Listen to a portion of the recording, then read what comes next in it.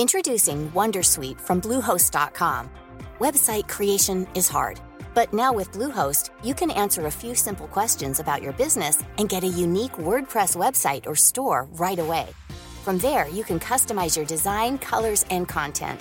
And Bluehost automatically helps you get found in search engines like Google and Bing. From step-by-step guidance to suggested plugins, Bluehost makes WordPress wonderful for everyone. Go to bluehost.com/wondersuite.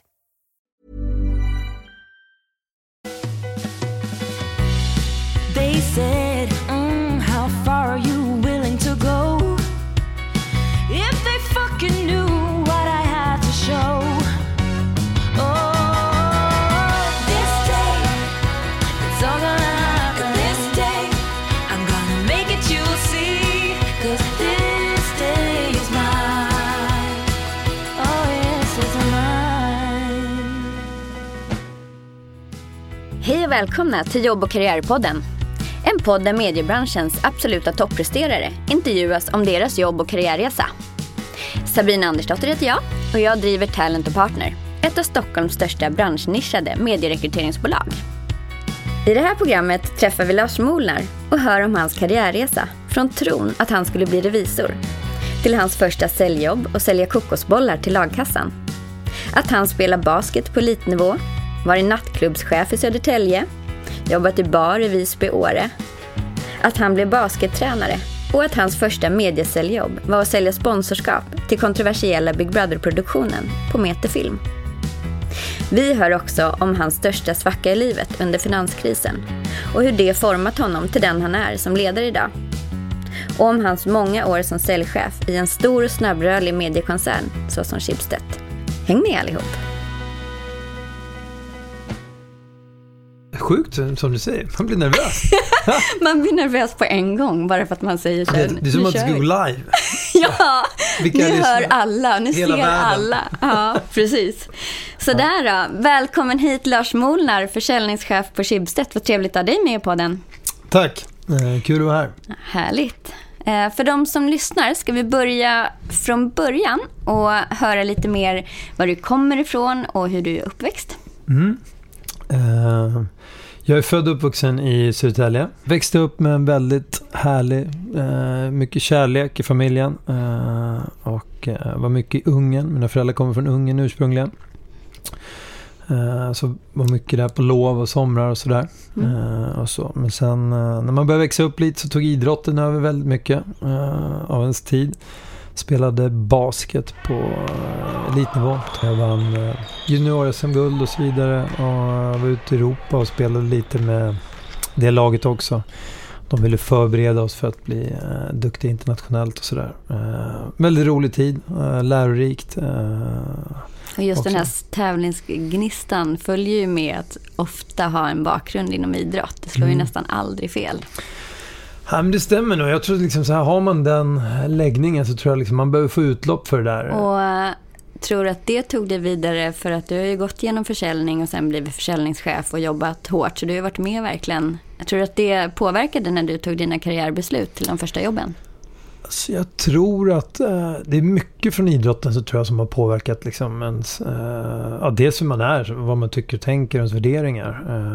Men för mig speciellt tror jag att det är mycket kommer från, jag gillar lag, team och den delen. Mycket vinna ihop, roligare än att liksom stå själv på scen och precis. Hur var det då när du började röra sig till de första jobben? Hur började det för dig när du kom ut i arbetslivet? Om vi ska dra det så långt tillbaka. Alltså det hängde ihop lite med idrotten. Man fick ju liksom sälja kakor och bingolotter som alla andra och så. Och det var väl någonstans där som jag hade det gick ganska enkelt att knacka dörr och sälja kakor till lagkassan och så. Och det är liksom man var väl påtvingad egentligen att göra det för att dra ihop pengarna. Alla familjer var tvungna att liksom leverera sin beskärda del så att man kunde åka på sina resor och sådär. Men sen så tog jag jag hade lite så här olika sommarjobb och ströjobb och sådär. Jag jobbade på lager, kommer ihåg 2 somrar och jobbade som idrottslärare lärare eller idrottslärare är fel, men basketföreningen har en idrottsskola på sommarna för skolbarn då, under sommarlovet, och var idrottslärare där under den här idrottsskolan då, när man får testa på en massa olika sporter. Men sen så på gymnasiet så började jag anordna lite så här studentfester på krogar och en mösspåtagningsfest och så här grejer, och då handlade det om att, för alla konkurrerade om att samma kvällar har mest folk och sådär. Och då började jag sälja biljetter och började anordna det här själv då. Gå på gymnasiet och tjäna de pengarna var ju liksom väldigt roligt. Just det. Du sålde dig rik under gymnasiet. Ja, men det var lite så här, man kunde göra liksom, jag kommer ihåg att jag tror det var mitt sista år på gymnasiet, så det var någon studentfest där. Jag gjorde liksom lika mycket pengar på en studentfest som man gjorde på hela sommarlovsjobben. Liksom, Just det. Och så det var väl där någonstans man började känna att men det är viktigt liksom, med rätt personer på rätt plats att sälja, och allting hänger ihop med försäljning oavsett vad man håller på med. Idag är jag väldigt stolt över jobben och försäljning. Hur började det då? Innan du hamnade på Schibsted liksom? Ja, jag slutade lite abrupt med basketen där när jag var runt 1920 där. Hade ju egentligen ingen plan på någonting annat än att jag skulle försörja mig med basket överhuvudtaget. Och det var min framtid. Hade väl inte satsat på studierna så supermycket som många andra hade gjort. Men hade väl ändå hyfsat bra betyg. Så jag åkte till Åre och funderade lite över livet och vad jag skulle göra. Jag älskar att åka skidor. Jobbade bar på nattklubb på kvällarna. Och där kom det liksom också in det här lite säljtänket. Det är mycket inom nattklubbsvängen så här, man ska slå kassarekord, man tävlar mot de andra barerna, vem har mest dricks, vem säljer mest och så vidare.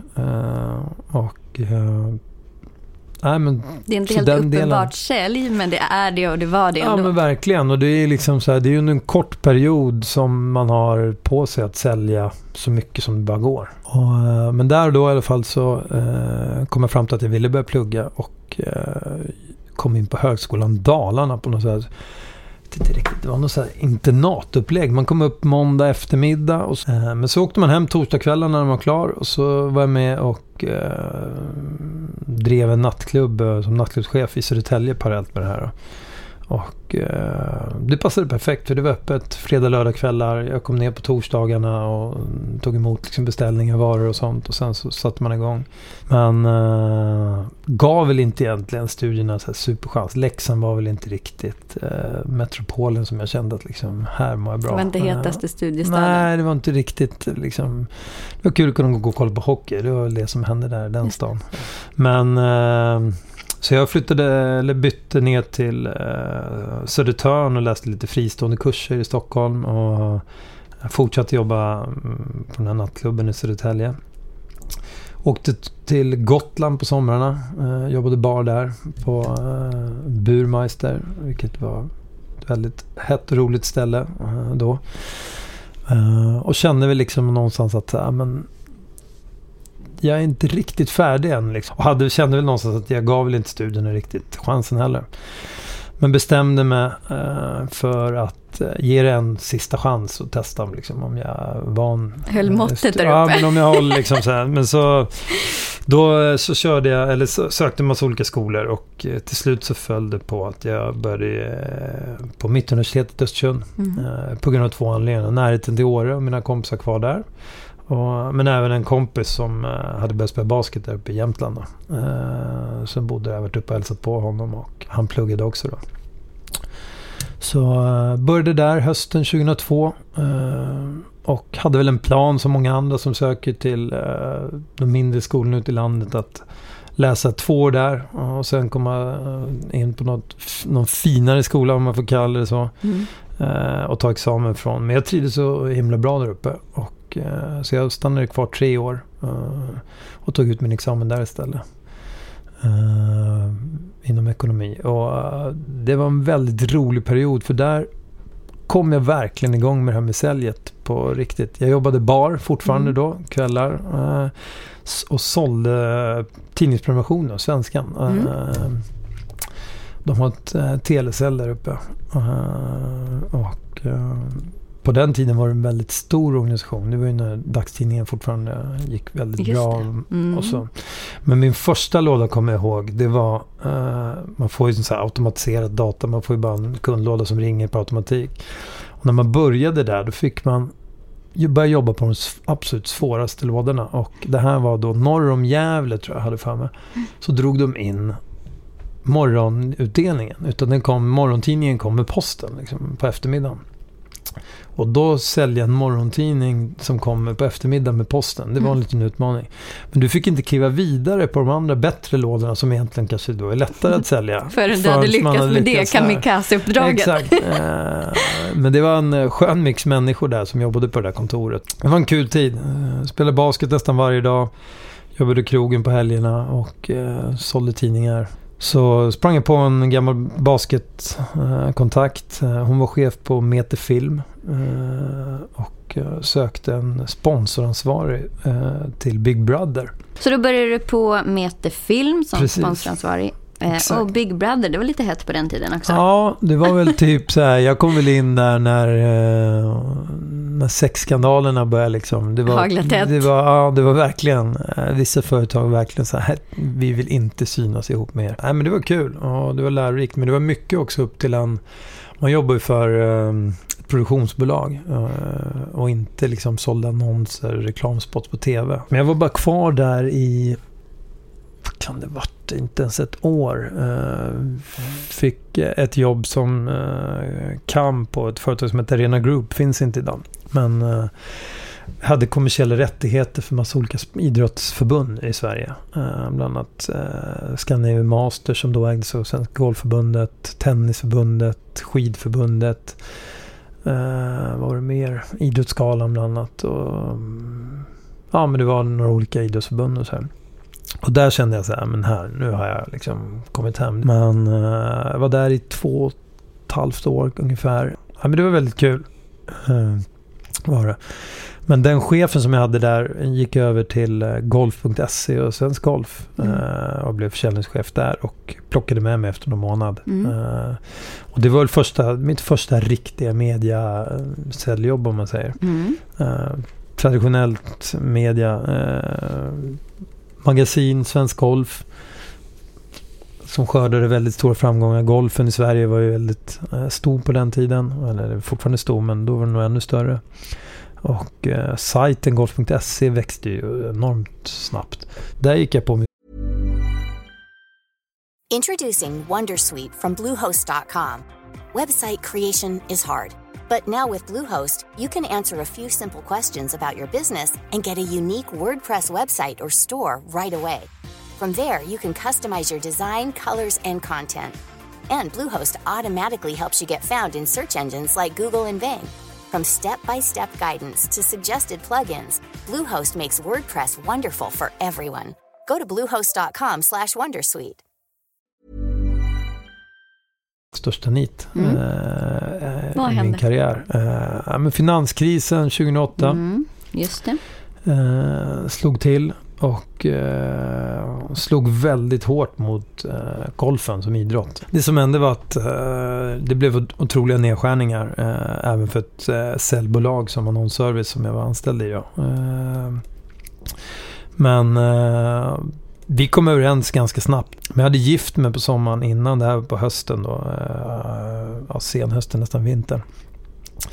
Och precis när det händer så blir vi gravida. Oskön timing. Ja, men återigen den här lilla hybrisen som kanske var kvar från tidigare i livet. Tänkte man, men det här är inget problem. Och så. Men vi åkte i alla fall precis efter, någon vecka efter, så åkte vi på bröllopsresa till Costa Rica och Florida, jag och min fru, några veckor.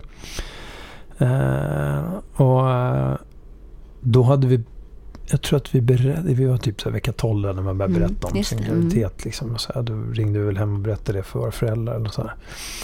Men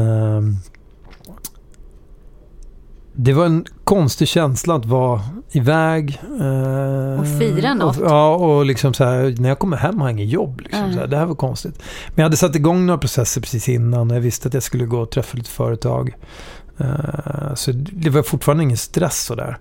Men när jag kom hem så märkte man verkligen vad finanskrisen gjorde med bolag. Många av de tjänsterna som jag var och träffade drogs tillbaka helt. Det blev ingenting överhuvudtaget. Det var anställningsstopp.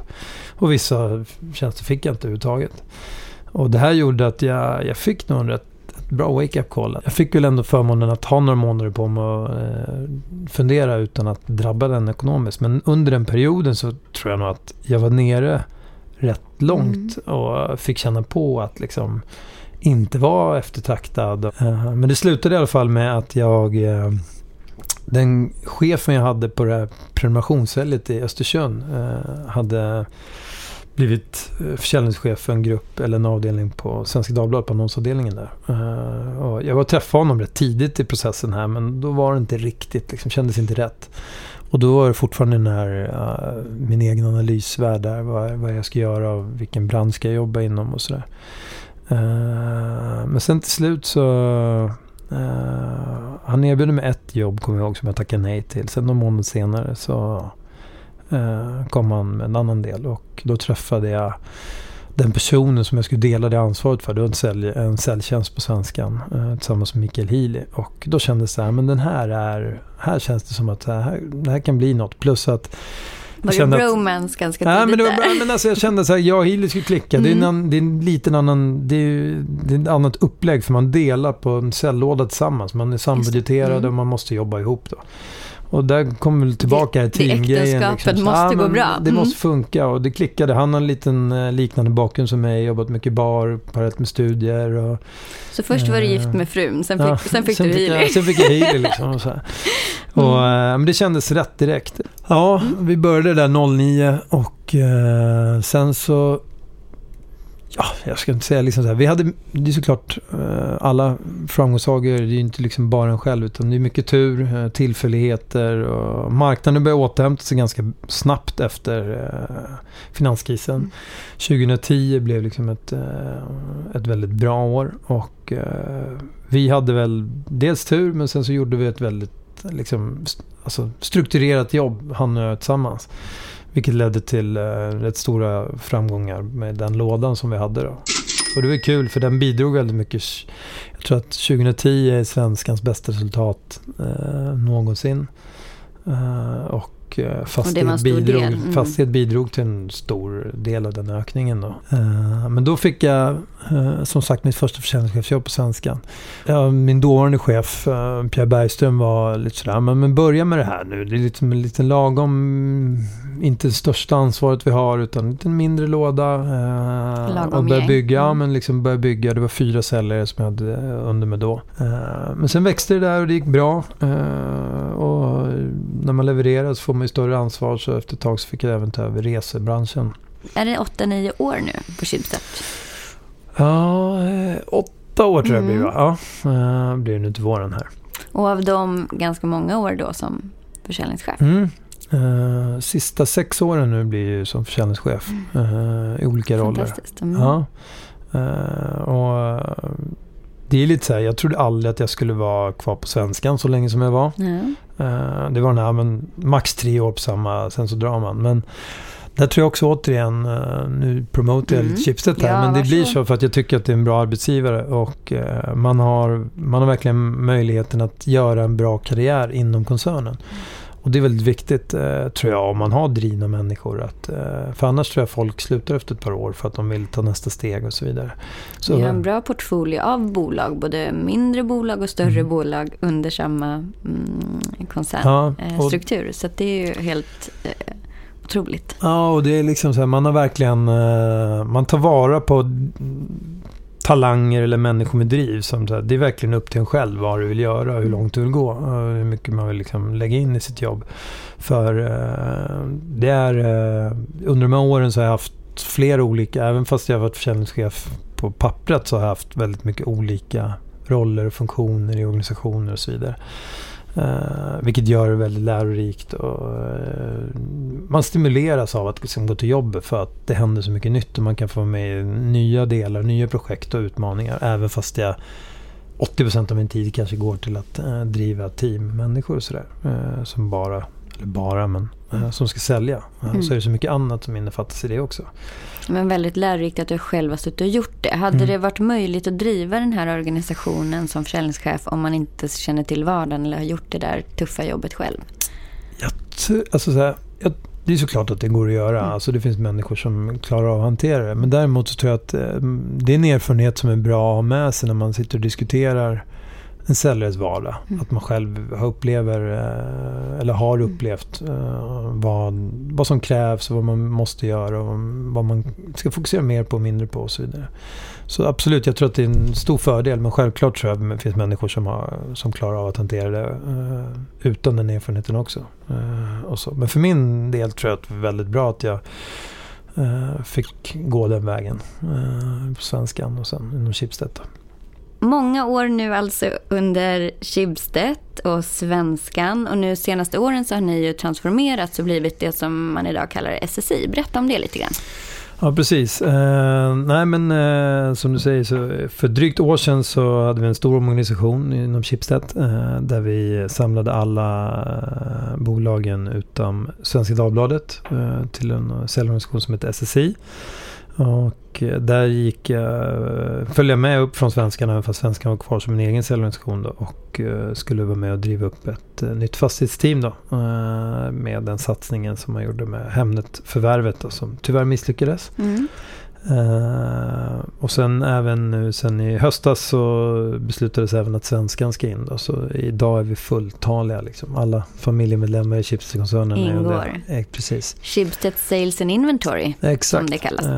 Eller står för. Exakt. Och där har en försäljningschefstjänst då, idag då, som är en liten annorlunda del där jag har fastighet fortfarande under mig då, men har en försäljningschef som heter Emelie Storsten under mig, men jobbar även med lite andra delar, bland utlandsförsäljning och tittar även på lite nya affärer. Så det är en liten bredare, annorlunda försäljningschefstjänst än jag haft tidigare. Hur känns den här omorganisationen positiv? Känner du både för dig och för Schibsted generellt? Absolut, jag tror att det är nödvändigt att göra den typen av förändring. Och vi har ju även gått från, när jag var på svenskan så gjorde vi lite omorganisationer från bransch till mediebyrå, och det är detsamma vi gjort på SSI här nu, och jag tror att vi följer utvecklingen, och jag skulle säga att vi kanske till och med leder den lite. Rätt tidsfönster att göra en sån grej. Precis. Och jag tror att fler och fler större mediekoncerner kommer liksom göra samma sak framöver.